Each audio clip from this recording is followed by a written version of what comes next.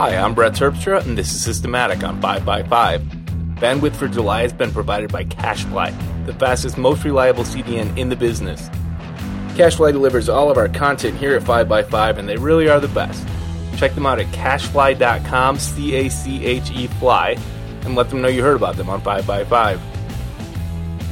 My guest this week is Dr. Paul Gibbons. He's the Managing Director and Veterinarian of the Turtle Conservancy it's in Ojai, right, Paul? Yeah, it's in Ojai, California. Yeah. How's it going, Paul? I'm good. What are you up to these days? All turtles all the time. So what is a Turtle Conservancy? Well, I mean, our mission is to protect the most endangered turtles and tortoises in their habitats around the world. And what I do is take care of our captive breeding center. We have 32 species, and they're all endangered or critically endangered, basically threatened with extinction. And the way that we're valuable is that those species who need to be bred in order to be saved from extinction, we can help breed those and use the offspring for conservation. Wow. Okay. And how many total turtles does your 30-some species add up to? Well, the official answer is too many. Because last year we broke 1,000, and it's a lot of turtles. So what that means is that we're having great breeding success. Last year we hatched 294. So we went basically from around 700 to around 1,000. And that's a good thing, but it's an issue that we wrestle with, how to convert those offspring into something that saves the species from extinction. Am I crazy remembering that I was told once you have armed guards at the Conservancy? No, I mean, you're right in a way. We don't have armed guards. We have a multi-layered security system because of the value of the animals, but the armed guards are at the captive breeding center for plowshare tortoises in Madagascar. Oh, wow. Okay. So why are these turtles valuable? Like, to who are these turtles valuable? I guess there are a couple of different groups. We for our New Year's event, 2013, we did a video called The Trophy Hunter, and you can find that on our website at the turtleconservancy.org. Basically, that described this personality type of someone who likes to collect women, likes to collect art, just wants if there's an endangered rhino, they want to go out and shoot one and then mount it and put it in their living room. So there's this trophy hunter mentality for people who want extremely rare things. Ivory, all kinds of things. So those people, for very rare tortoises like the plowshare tortoise, they're willing to pay tens of thousands of dollars.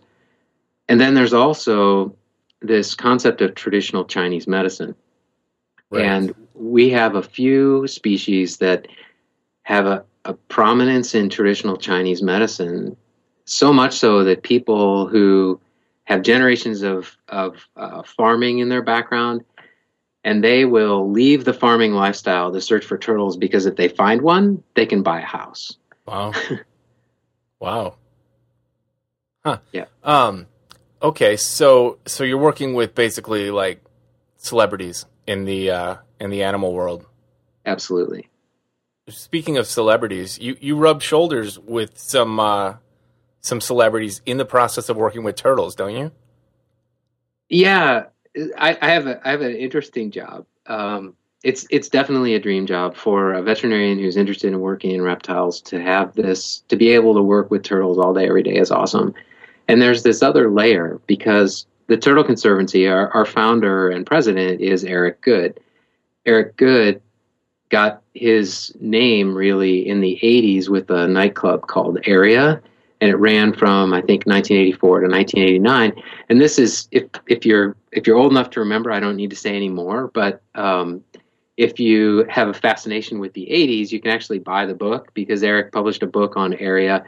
And in it, the thing that I think is it really defines it is this photograph standing at the door, looking out at the street, and there are virtually hundreds of people standing in front of the nightclub trying to get in, raising their hand, pick me, and it was that kind of place.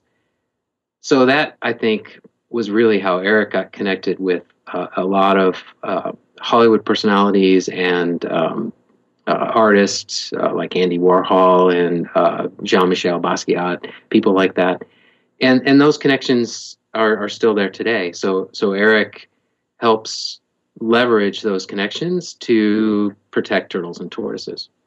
So I maybe I should ask him this, but how does a nightclub owner from the 80s get into turtles? Yeah, he probably should. I think he's told the story enough, and if you buy his book, it says it in there too, because he's just loved turtles all of his life. He's one of those guys that has a face painted like a skull, and he looks at the camera and says, "I like turtles." He's just one of those guys.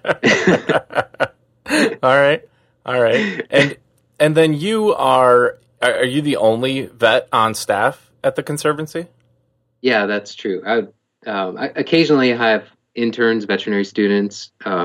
Maybe someday, if we reach that funding level, we could hire a resident or something. I'd love to have some veterinary support, but for now, it's me. You and 1,000 turtles. That's right. All right. So you used to live in Minnesota. Yeah, I love Minnesota. Winona especially. Yeah, I didn't mention yet that we're actually old friends. Yeah. I was at your wedding. That's right. I wore a kilt. You did. It was not the first time I'd been at a wedding with a kilt-wearing groom, though. That's happened. Okay. It's happened. It was fun. Are you Irish? Or is just she's Irish? Yeah, Scotch-Irish. Okay. So that's kind of where the kilt... And I learned that in preparing for the wedding, because I had always thought we were just Irish, but it turns out that it's Clan McClellan, which is a Scottish clan. Do they make the whiskey? No, I'm thinking McKellen, not McClellan. I think they make the candy bar. I didn't know there was a candy bar. Yeah, it's kind of a nutty, pasty, sticky candy bar. That doesn't sound like a candy bar. No. I bought some in Canada, but I haven't seen them much in the States. So I guess your Twitter handle is, let me try it, Kasakaquag. Yep. And that has something to do with the upper Midwest. What's the story there? Yeah, so that's a good connection. All right, I went to veterinary school, and even further back. When I was a kid, I lived on a typical suburban block in Edwardsville, Illinois, and I was probably 10 or 11, and this family moved in from Minnesota, which to me was absolutely the Great White North. And they were they talked about these massive fish and this amazing wild lifestyle. So I always had this dream that I might want to move to Minnesota. Then I went to veterinary school, and I looked for work in Minnesota. The first job I found, the best job that I found was in Winona, which is, it's right on the Mississippi. It's just really incredibly beautiful. I drove across the river from La Crosse, Wisconsin, and you turn north and drive up there's these rock cliffs, and there was actually giant icicles on those cliffs, and you look out over the river. It's about a mile wide with these islands on it. It's absolutely beautiful. So I fell in love with Winona, and that job was great because I had enough time off that I could actually take some vacation, which I rarely do now. But when I did, every year I would spend time in the Boundary Waters and Quetico, which is that Quetico Superior National Park is Boundary Waters and Quetico together. Quetico is in northern Ontario. So this lake is one that you really have to earn. It's a really beautiful, highly wilderness lake that you have to go through a portage that's about a half a mile. And that's a pretty good cutoff. Most people won't take a half a mile portage. So when you get there, you have this awesome lake to yourself. And it's got some great walleye in it. So you fish? I fish like that. So if you're out in the wilderness, you can carry some freeze dried food, but it's great to fish and eat what you catch. But I don't fish a lot otherwise. Have you ever fished in California? I did. I went with some friends probably about 6 months ago out on the ocean. We did some fishing, deep sea fishing, and it was fun, but not the same. I bet they have some big fish out there in the ocean. Yeah, I caught a nice big barracuda. That was nice. Nice. Yeah. So yeah, I've been up to the Boundary Waters, but I shudder to think what a half-mile portage would do to me these days. Yeah. You as you get older, you get lighter and lighter equipment. So I bet you could do it. You just have to bring lighter equipment. Maybe that's just because technology advances and they start making lighter equipment. Well, you can get a canoe that weighs under 40 pounds, and it'll do everything you need. That's less than my beer gut weighs. So aside from canoeing, you also do some sailing. Yeah, I have to thank my brother for allowing me to do that in my adult life because he has a great catamaran on the San Francisco Bay, and I try to get up there whenever I can to go sailing with him. We were out, it was about 3 weeks ago, and we tried to go up to Drake's Bay, which is at Point Reyes, and it's a lot of fun because there's a oyster farm there. It's been a subject of controversy lately. People probably heard about this Drake's Bay oyster farm and the Park Service, and they want to close the oyster farm down, and so there's some debate about whether oysters are a good sustainable farming or are they destroying habitat. And I don't have an opinion, but this sail is a lot of fun because you can sail up there, and then that bay has one of the largest populations of harbor seals because it's protected from sharks. So you go in there and there's these harbor seals everywhere and these crates with oysters in them, and you go up to the little shop and buy some oysters and go back to the sailboat and barbecue oysters on the sailboat. It's a lot of fun. Have you been to the seal, like Pier? I think it's Pier 51 in San Francisco. I have, yeah, and they have a lot of harbor seals, and they also have the California sea lions. Sea lions are right. Pretty common sight there. Yeah, well, I went and there were like probably 100 of them on six rafts. Yeah, and there was the whole backstory about how they got there, and I've forgotten it, but they just come back every year. They're not captive there. They just swim in and hang out, and like every once in a while they disappear. I just read something a couple of weeks ago how they're gone, and nobody's really worried about it because it happens every once in a while, and nobody knows where they go. But yeah, but they're usually there in masses. Yes, yeah. Do you do any work with anything that's not a reptile these days? Not in a long time. My first specialty was birds, and I did some fun projects with the United States Geological Survey and with the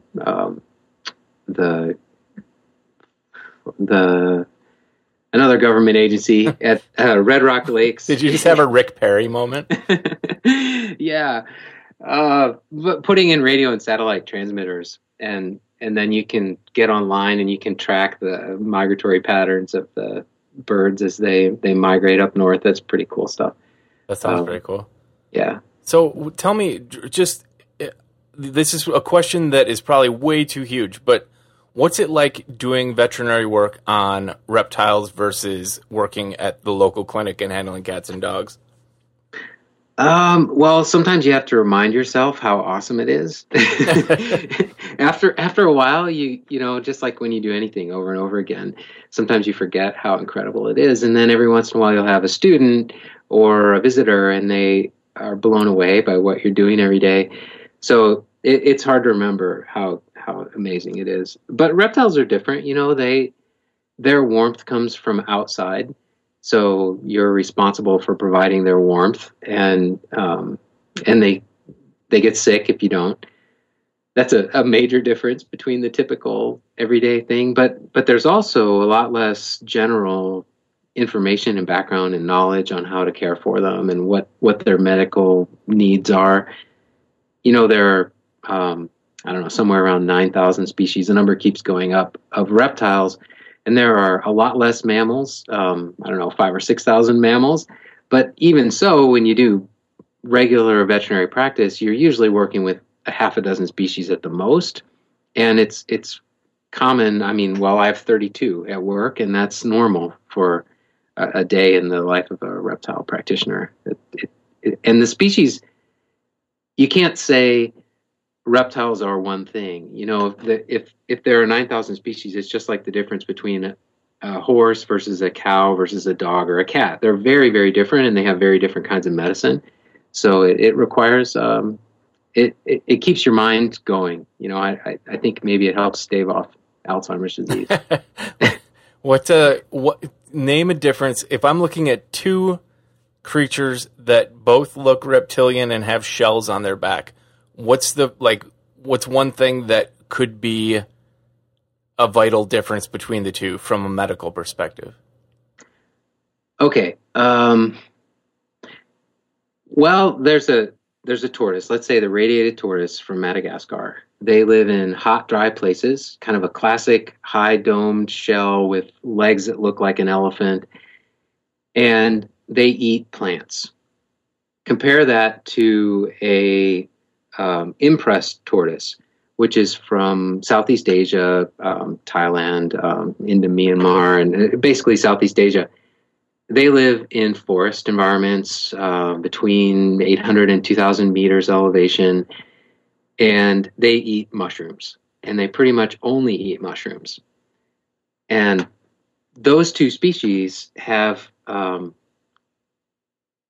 their intestinal tract is completely different. When you're adapted to eat grasses, like a radiated tortoise, there's a lot of fermentation that goes on in the gut, whereas mushrooms, they digest very easily, very quickly. The proteins and nutrients are readily available, so they have a much smaller intestinal tract without all that fermentation.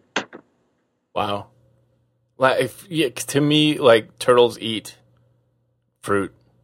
That's how much I know about turtles. I don't know. There are some turtles that eat some fruit, a little bit. Well, so if I ever had to save a turtle, I probably shouldn't start with feeding it fruit. I should probably look up on the internet and figure out what it is first, huh? Try worms first. Worms, eh? Yeah. My wife rescued a snapper the other day. Did you see that picture? No. Where was it? Oh, I don't know. It was probably wait. It was downtown, I think. Because it was some guy at a bar that called it in. And she's the local turtle rescue. Yeah, she is. and it was cornered and hissing at people. And well, I mean, those are dangerous. Yeah. There are very few turtles that are dangerous. I mean, the vast majority are very peaceful and they keep to themselves. And if you offer food, they might accidentally bite your finger because they think it's food. But snapping turtles protect themselves. Yeah. Is that a leftover evolutionary kind of... Do you think that it's a remnant of times past, or did they evolve to be fighters? Boy, that's a good question, because I mean, I don't think that they really have any more predators than other turtles. I mean, but are they more predatory? Yeah, sure. Yeah, they eat anything that moves. They would eat small children if they weren't moving fast enough. But they eat fish and worms, snails, things like that. Whereas most turtles they eat things that are not moving so much. The average turtle or tortoise eats a plant, or like you said, maybe rotting fruit. A worm is exciting because it moves a little bit, but snapping turtles can eat fish, so that takes skill. Yeah, I can't even catch fish. All right. Well, I'm going to take a quick sponsor break, and then we'll come back. All right, our first sponsor today is Text Expander from Smile. Saves you time and effort by expanding short abbreviations into frequently used text and pictures, including fill-ins to customize your comment responses. You can save time and effort with TextExpander. Whether it's a simple email signature or several paragraphs of a standard response, you'll love how easy it is to use TextExpander to avoid typing the same thing over and over. You can also make customized boilerplate replies fast and easy using fill-ins. You can use the built-in groups for HTML, CSS, autocorrect, accented words, and symbols, and just as you type, like in the case of accented words, if you type protege, it'll automatically replace it with the correctly accented version. Insert the current date and time in any format you prefer, and create snippets from Apple scripts and shell scripts for powerful integrations. For some great examples of that, you can go to my website at brettserpsher.com/te-snippets. And you can sync your snippets via Dropbox and use them on multiple devices with TextExpander Touch on iOS. TextExpander is available from Smile for $34.95, and a free demo is downloadable at smilesoftware.com/TextExpander. And TextExpander Touch for iOS is available on the App Store for $4.95, and a list of supported apps is found at smilesoftware.com/apps. I would recommend very highly that everyone go check that out. And, okay. So, Paul, have you had any good turtle adventures? Yeah, we don't just breed turtles in a captive environment in Southern California, but we also protect habitats around the world, and we work to help save those species from whatever threats are causing them trouble. So here's an example. In Myanmar, formerly called Burma, but today I think they prefer Myanmar, the Burmese star tortoise is it's the classification is functionally extinct in the wild, which means that the populations are so small that they are going to become extinct. That species is extinct because it's valuable. People used to eat it, but they don't really eat it anymore. Now it's just valued for the pet trade, the collector kind of thing. And in fact, in some countries, they'll take baby Burmese star tortoises and give them as a wedding gift. I'm sure very few newlyweds really want a couple of turtles. But there's that good luck, long life. That's if you ask people, that's around the world, but especially in Asia, what do you think of when you think of turtles? They think of good luck, long life. So you give turtles as a wedding gift. Anyway, that's driven this species to extinction. And last fall, we went to Myanmar and working with a couple of partner organizations. We did a health assessment and we marked these turtles with a symbol. I've been developing a tattoo technique that will allow you to tattoo the shell. And in Myanmar, something like 90% of the people are Buddhist. It's the whole country worships Buddha, and Buddha can do great things for you. He can bring you peace. He can bring you nirvana, help you to make good choices in life. But he can't help protect your home from thieves or help you win the lottery. And so in Myanmar, they have this group of natural spirits. They're called Nats. And the white horse rider protects the forest of the central dry zone, which is where Burmese star tortoises live. This guy, the white horse rider, if you harm the forest in any way, if you cut down a tree or if you steal a tortoise, then he will exact retribution. Like he might make you fall off a cliff, or you might be struck by lightning, or you might die of some serious disease. There's a symbol that evokes the power of those gnats, and it's Sada Pawa. That's 4 letters in the Burmese alphabet.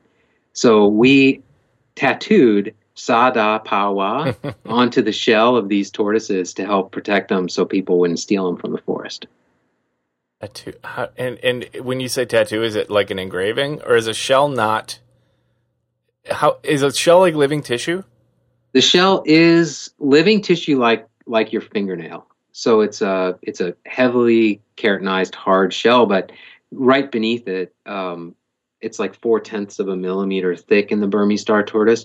So underneath it is the skin, the germinal layer of the skin, and bone directly underneath that. So you don't have to penetrate very far. And then you literally are tattooing and not just carving. Yeah, you deposit ink in the basal layer, which then, as new shell is formed, it'll be just like skin in people, where the ink is slowly released over time. That's crazy. So do you travel a lot in this job? It's been more and more. Last year, I went to Asia 3 times. I went to Myanmar twice. I was in Thailand twice, and I went to Singapore. And then I also wound up for a little while in Mexico last year and in Russia. I went to Wisconsin and California, I guess. No, that's amazing. That's a lot of really cool travel. Yeah, it's been like I said, it's a dream job. Yeah, no, it's it makes me want to become a vet just to live your life. Good luck. I assume you're saying that not because I'm incapable of becoming a vet, but because the jobs are in rather high demand. Yeah, I mean, I don't have a formula to tell you how to get this job. I mean, volunteering maybe. I have 11 years of post-secondary education, but that's not really what got me this job. Partly it is. I mean, that's because of that, I could be in a position to volunteer for the Association of Reptilian and Amphibian Veterinarians, which I started just a few years out of veterinary school. And it just so happened that I was the president of the Association of Reptile and Amphibian Veterinarians when this group was looking for a veterinarian to manage the center. And so it was kind of, just right place, right time. Yeah. Yeah. Nice. So what kind of tech do you use? I know that I'm sure that you have some advanced medical equipment, but day to day, do you carry a smartphone with you? Yeah, actually, a lot of zoos carry two-way radios, and we have abandoned that, and we use the. I think we all but one of us has an iPhone, which actually is a problem sometimes because it's so convenient to communicate iPhone to iPhone, and we have one holdout. But we use those essentially as our radio. We call each other, we text each other. The property is 5 acres, so we have a staff of 5, and we're all not always right next to each other, and we use smartphones for that. But there aren't really apps that I use that are special for turtles or tortoises. But I mean, I speak Spanish every day. One of our employees prefers Spanish over English, and right now we have a couple of interns from Sweden, and the reason I hesitated there is because he kept using the word Swiss and Switzerland, and I had to correct him, so I used a translator app to show him the difference between Sweden and Switzerland. Because it's tough. My Spanish isn't that great, and so I was like, wait a minute, I think that's the wrong word. So, translator app. And you just like Google Translate, or do you have a good one? I shouldn't say. I didn't mean that Google's is bad. It's actually pretty good, but no, it works well, and so it's convenient, and that's the one I use. But I do have another converter that I will go to if I don't like what Google Translate says, and it converts everything from units, area, and weight, and those kinds of units, which I use all the time. It also currency, so I use it when I travel for currency. And then it also has a translator. Nice. Are any of your top 3 picks going to be apps? No, not okay. Really. Then tell me what, aside from your translator, what's your favorite app? Just in general on your phone right now.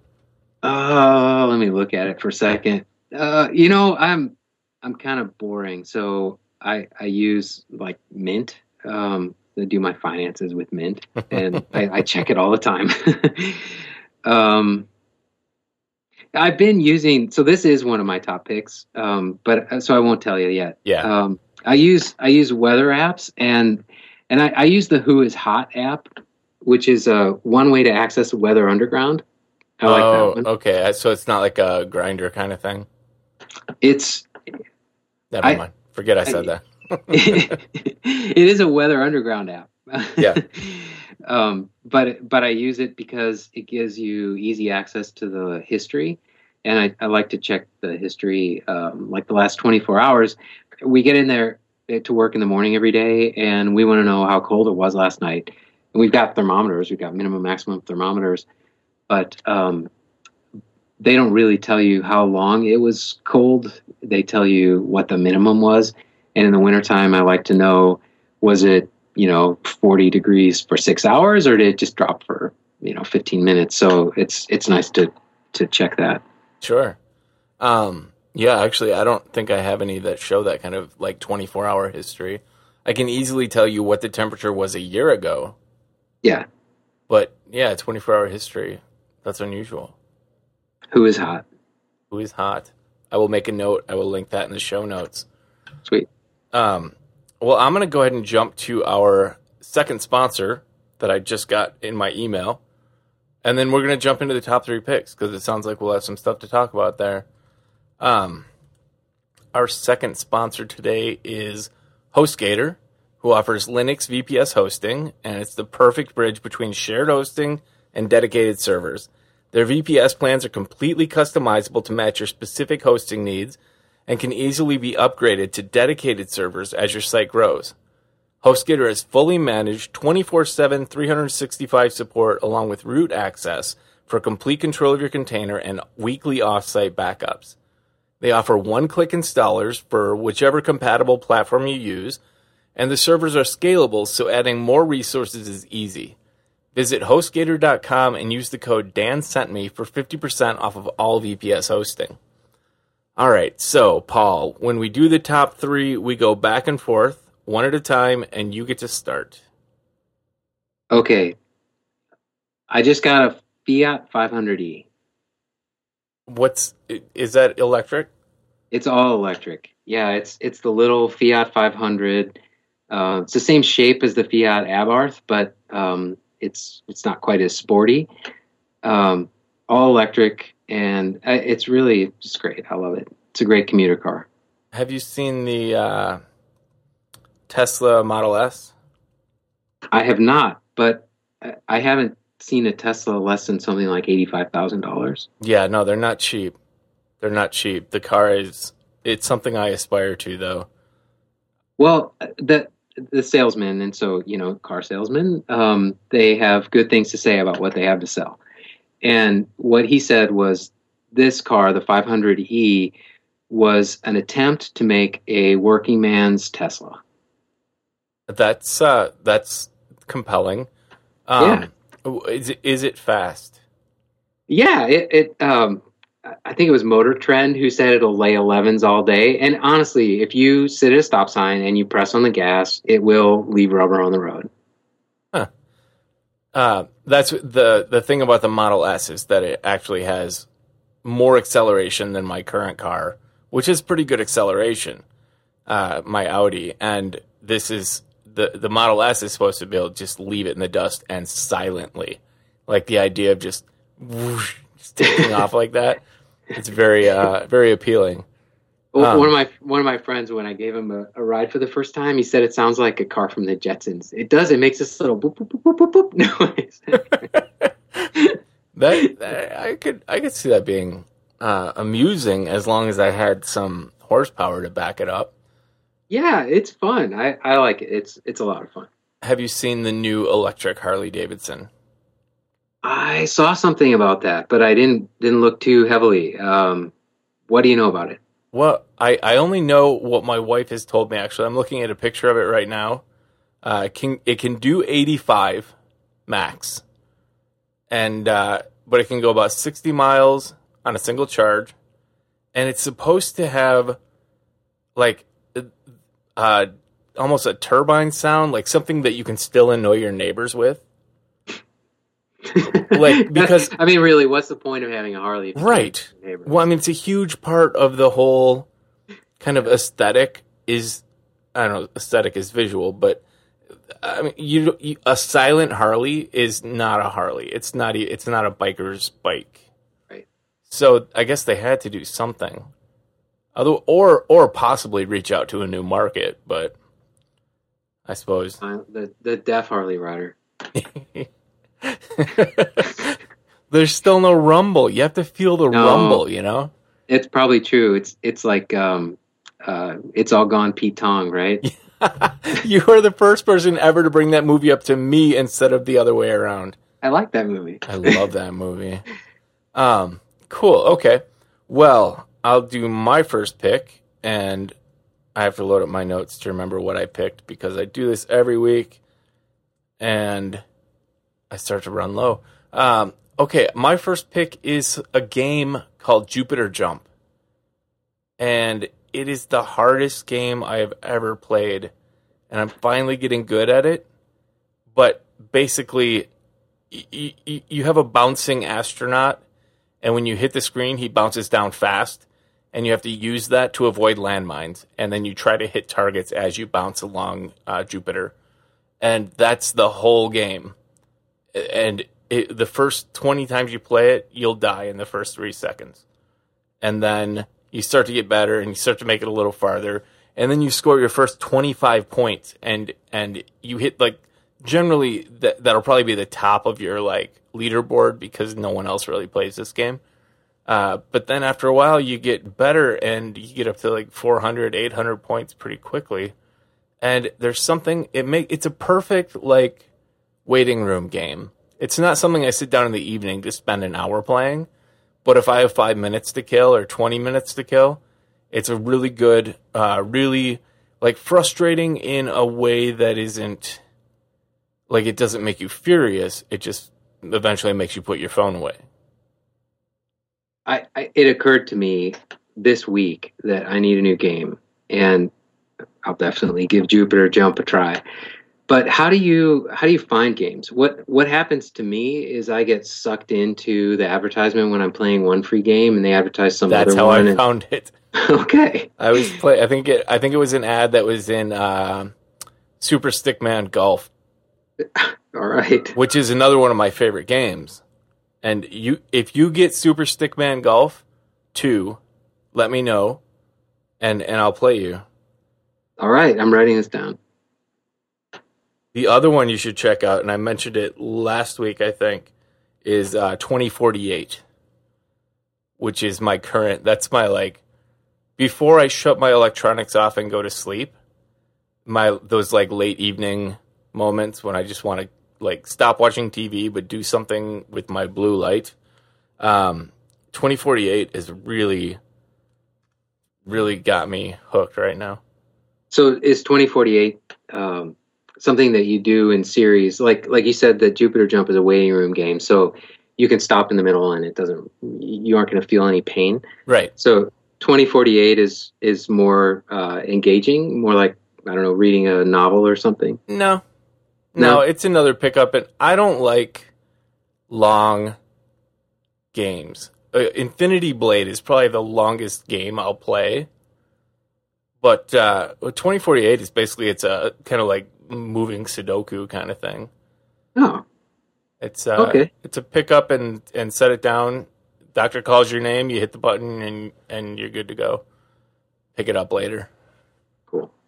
Have you played Infinity Blade? Have you seen the new one? No, I haven't. So I can't see you being a big Infinity Blade guy. I now have 4 games I have to check out. Infinity Blade is almost like an RPG.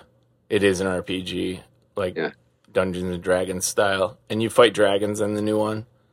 They come flying at you, and you have to swing at them with your broadsword. And yeah, it's fun. It's the only game of Infinity Blade is the only game of that type in that genre that I've ever gotten into. I never played D&D as a kid. I guess I played this one Atari game with this, like, weird blob of pixels that looked like Godzilla. And I had, like, a stick that was supposed to be a sword, but it was an Atari, so you couldn't really tell. Yeah, and when you press the button, it probably went whoosh, whoosh, whoosh, really fast. Except there's no it's just beep, beep. We're talking 8-bit here. Okay. Okay. No wishes on the 8-bit. No, I think you've jumped to 16-bit by now. Okay. Atari 2. Nintendo? Maybe Nintendo. Probably Nintendo. Yeah. All right. So what's your second pick? Well, I have exceeded 40 years of age. So they tell me, whoever they is, that pretty much everybody after the age of 40 needs to get glasses. And I always had excellent eyesight. I could see far away, little specks, up close, no problem. I probably would have been a great fighter pilot. But about 2 years ago, it was uncomfortable. So I started buying the little like fold up glasses, the cheaters, and all these different things. And then I stumbled across Click glasses. Have you seen Click glasses? No, spell that. CLIC. What's that sound? Sounds like someone's vacuuming. Oh, that's the fan on my Toshiba. Oh, wow. It stopped. The microphone's close. But here's the click on the Click glasses. Wow, Can you hear that? that's a click, yeah. So they're magnetic, okay. Yeah, and the magnet is in between the two lenses over the bridge of your nose. And what's the benefit to that? Well, if you don't mind being a nerd and always wearing your glasses around your neck, they have like a plastic back that is always there, but you can adjust them for the size of your head so they fit tightly on your head. And then when you take them off, you break them apart above your nose and then set them down on your neck. And then when you want to put them on, you click them above your nose. And they're just convenient. Okay. All right. Well, it's funny, on their website, they have a picture of a really good-looking pair of aviators, and then it jumps to a cool-looking pair of red reader glasses, and then it jumps to a UPS or USPS ad, and then there's this really weird-looking guy that jumps in from the side and looks at you like you just screamed in church or something. That's weird. But, yeah they look kind of cool. I'll check it out. I'm going to be trying out some new Zeiss lenses soon. Their new blue light blocking lenses for people who spend most of their time looking at computers. So then everything turns orange. No, it just blocks out the like, I don't know, is it ultraviolet? Whatever, the part you can't see but actually damages your eyes. Well, even though I spend most of my time working with turtles, I still spend way too much time looking at computers, and I think I blame the computer for me needing Click glasses. It's entirely possible. And I say that only based on recent revelations that the things I've learned recently, that I'd never realized how much damage our monitors could do to our eyes over long periods of time. But yeah, you might not be far off with that. Well, at least there isn't a gun in the back shooting at your face anymore. What are you talking about? Oh, okay, CRT stuff. Like, 15 years ago when you had a giant box on your desk and there was a gun in the back shooting at the screen. Yes, and televisions as well. And yes, it took me a second there because I was picturing literally a gun behind my monitor. It's like a phaser gun or something. I don't know. A laser shooting at your eyes. So maybe LED's better. I don't know. I mean, technically, the sun is a gun shooting rays at us. So wear your sunglasses. Right. All right. So my second pick is Plex. And I think most people who are into home entertainment have probably already been using Plex for a long time. But I had tried Plex out a long time ago, back before Apple TV even existed.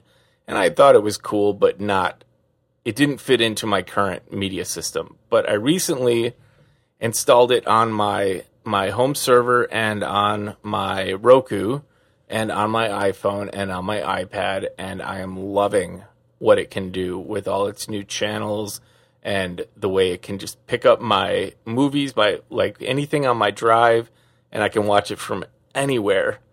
as long as my server's on, and it's pretty sweet. Do you have an Apple TV? I've held off because all we need is Netflix. But that's not true. So so I've been holding off. But when Amazon started advertising their little box, Yeah, the Fire TV. Yeah, I got all excited about that, and then I found out part of the reason I got excited about it is because HBO is signed a deal with Amazon. And I thought, oh, cool! Now I can get HBO on a little box, and then I found out that you can't. And so I'm still sitting here, kind of treading water, trying to figure out what to do before my DVD player dies and I can't play Netflix anymore. I don't know. It sounds like you prefer Roku over Apple TV today, but Apple TV is moving forward. But here's what I'll tell you: the Apple TV is gorgeous and fun to use. The Roku is extremely flexible, and the Amazon Fire TV probably gets the best reviews of any box I've talked to anyone about in the last year. So it really is a hard choice. Like Apple TV gives you the benefit of AirPlay, and you can if you have iOS devices and other Macs, it works really well for getting things to your TV. But you can do similar things. Like on the Roku, if you load up YouTube on your computer and you have your Roku running the YouTube app, you can just press a button and play what's on your computer in the regular like web YouTube, and it'll just show up on your television. And that's awesome. Wow. I mean, you can do similar with AirPlay, but this is like direct integration. It makes using YouTube a blast. But so basically, I'm trying to say that there's no easy answer. And, okay. And you just got to either buy them all and then just play with them, or right. And I still can't tell you. Okay. Like every one of them has their benefits and some downsides. But mostly, like the Roku's my current favorite, but I haven't had the Fire TV yet. I plan to try it out, but the Roku's actually been so flexible that it's been my favorite for a while now. Cool. All right. So, your third pick. So, this one kind of goes with my Fiat 500e because you get a subscription to Sirius XM Radio for a year free. But I never really understood Sirius XM Radio. I thought it was silly. And my pick is actually... No, it's serious, Paul. my pick is actually Margaritaville on Sirius XM Radio. I am digging that channel. And I assume they play a lot of... They do, and it kind of, connects up with when I go sailing, I just want to listen to Jimmy Buffett. And I've never been able to find a good Jimmy Buffett Margaritaville channel. Like all of the apps that do music, like you pick a Jimmy Buffett song and then they just start playing stuff from the 70s and the 80s, and it doesn't really capture the essence of drinking a margarita on Key West. So yeah. Well, I was just going to say on the website for it, it says they play Jimmy Buffett, Bob Marley, Jack Johnson, Zac Brown Band, Toots and the Mai Tais, the Beach Boys, Little Feat, Kenny Chesney, Paul Simon, Sheryl Crow, UB40. I would hate this channel. But it's the mood. You have to. There's a certain mood that it captures, and I think it does it well. I believe that, and I have been in those moods. I have been in the Caribbean on a hammock and thought, man, Jimmy Buffett would be really good right now. Exactly. See, you know what I'm talking about. I do. And it's not like I listen to it all the time, but when I get that mood, now it gives me my fix. It's always 5 o'clock somewhere. Indeed. All right. So overall, like Sirius, would you pay for Sirius? Well, I'm going to have to decide in 10 months when my free subscription expires. It has an app, and the app is nice, so I can play streaming in the house, and it's through the local network, so it doesn't cost anything. If I wanted to play it somewhere where I didn't have the Sirius XM, but I've got it in my car, so then it doesn't cost anything. But you can create your channel on the app, and I just might. There's got to be a breaking point. I don't know how much I would pay. Have you tried like RDO and Spotify and the other music services? Yeah, Spotify. Actually, let me look at my music folder here. So, Pandora, Slacker, Spotify, iHeartRadio, Aha Radio, they're all on there, and none of them really grabbed me. But because I'm playing Sirius in the car, then the app it's actually working for me. Sure, and Sirius is more like radio, where it's curated music selections. You don't have to build playlists and everything, so that's a little different. Right, but you can like things and you can save things, and it gives you some flexibility. Well, cool. Margaritaville it is then. Bookmarked it. All right. Well, my last pick this week is a cool little app for falling asleep, and it's called My Sleep Button. And it uses relatively new ideas. I can't remember the exact term they use for the science, but it's disruptive. Like, it basically, there are a few ways it can put you to sleep, but the first one is you imagine objects or scenes, and it every 15 seconds it just names an object in a soft voice, and you can choose male or female or synthetic, and it'll just say like barber, and you picture whatever comes to mind for barber, and then 15 seconds later it'll say bread, and then you picture bread, and the act of just every so many seconds changing completely what you're thinking about disrupts your brain from being able to get onto those like racing thought tracks that keep you awake at night. And eventually, like, as it becomes second nature to just, hear the voice, picture something, hear the voice, picture something, you just start to drift off and fall asleep. And it also has a mode where you can draw things in your mind, and it'll give you something simple, and you picture a pencil and paper, and you draw the object. And I found that one actually very, very effective for just making myself get into that really drowsy state where nothing really, no thoughts can penetrate anymore. Because that's the hardest part for me is, like, I lay down and immediately start thinking about tomorrow and what I have to do and what I did or didn't get done that day and who said what to me and why I didn't say back. And it's just thoughts that just pile on top of each other, and then I don't fall asleep for hours. But this works really well. This works better than Pizza is for me. It's basically like counting sheep. It is, but the sheep change color and make different sounds. Like counting sheep, it's too easy, it gets too redundant, and my brain goes on autopilot as sheep jump over a fence. And meanwhile, other thoughts start to creep thinking in. about other things. Yeah, right. We need a playbook for counting sheep, and this is it. That's how I feel. Yeah. Nice. Yeah. So if you have trouble sleeping, I don't know. You probably sleep well after a good day of 1,000 turtles. Yeah, and a couple of beers. I mean, it's true. I have a lot less trouble sleeping now than I used to. But I know exactly what you're talking about, and I have some other tools that have worked for me. Just writing all the thoughts down. Yeah, I do helps. That. But and sometimes you have some pretty genius ideas, but sometimes it still happens. There's some problem I can't solve, and it's driving me nuts. And I can't sleep. So. My genius ideas happen after I fall asleep. Like, I'll wake up with genius ideas, but I certainly don't have them while I'm laying in bed fretting about things when I should be sleeping. Worrying. Yeah. All right.